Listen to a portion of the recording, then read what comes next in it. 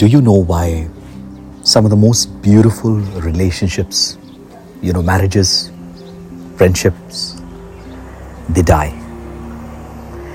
They don't die because people are horrible or terrible or, bad. Yes, some can be. But a lot of time it is not really the case of who did what mistake. One of the reasons why marriages, relationship, friendships die after a point of time is because they don't have a bigger purpose behind it. When people who work together, who are such great friends, they eat together, they spend time in the evening together with each other, as soon as they leave organizations, some of them just disappear.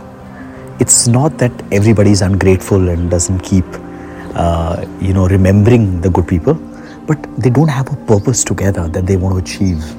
And as a result of that, somehow, that friendship dies. In marriages, some couples are able to sustain, be together in spite of everything that they go through. And one of the reasons behind that is because the love did not die. The love stayed. The playfulness, the passion in the relationship stayed. But when the love dies, when the purpose dies, then divorces, heartbreaks, forever is possible. So don't try and just Google and find out 5 tips how to stay together, how to, work out things. Ask yourself, has your love died for that person? Have you lost the bigger purpose for your own self and for the relationship that you have with the other person?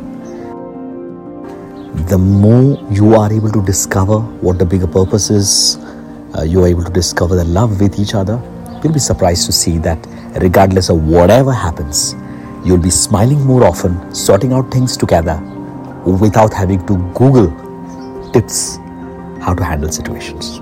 Thank you. Take care and smile. Regards, Bobby D'Souza.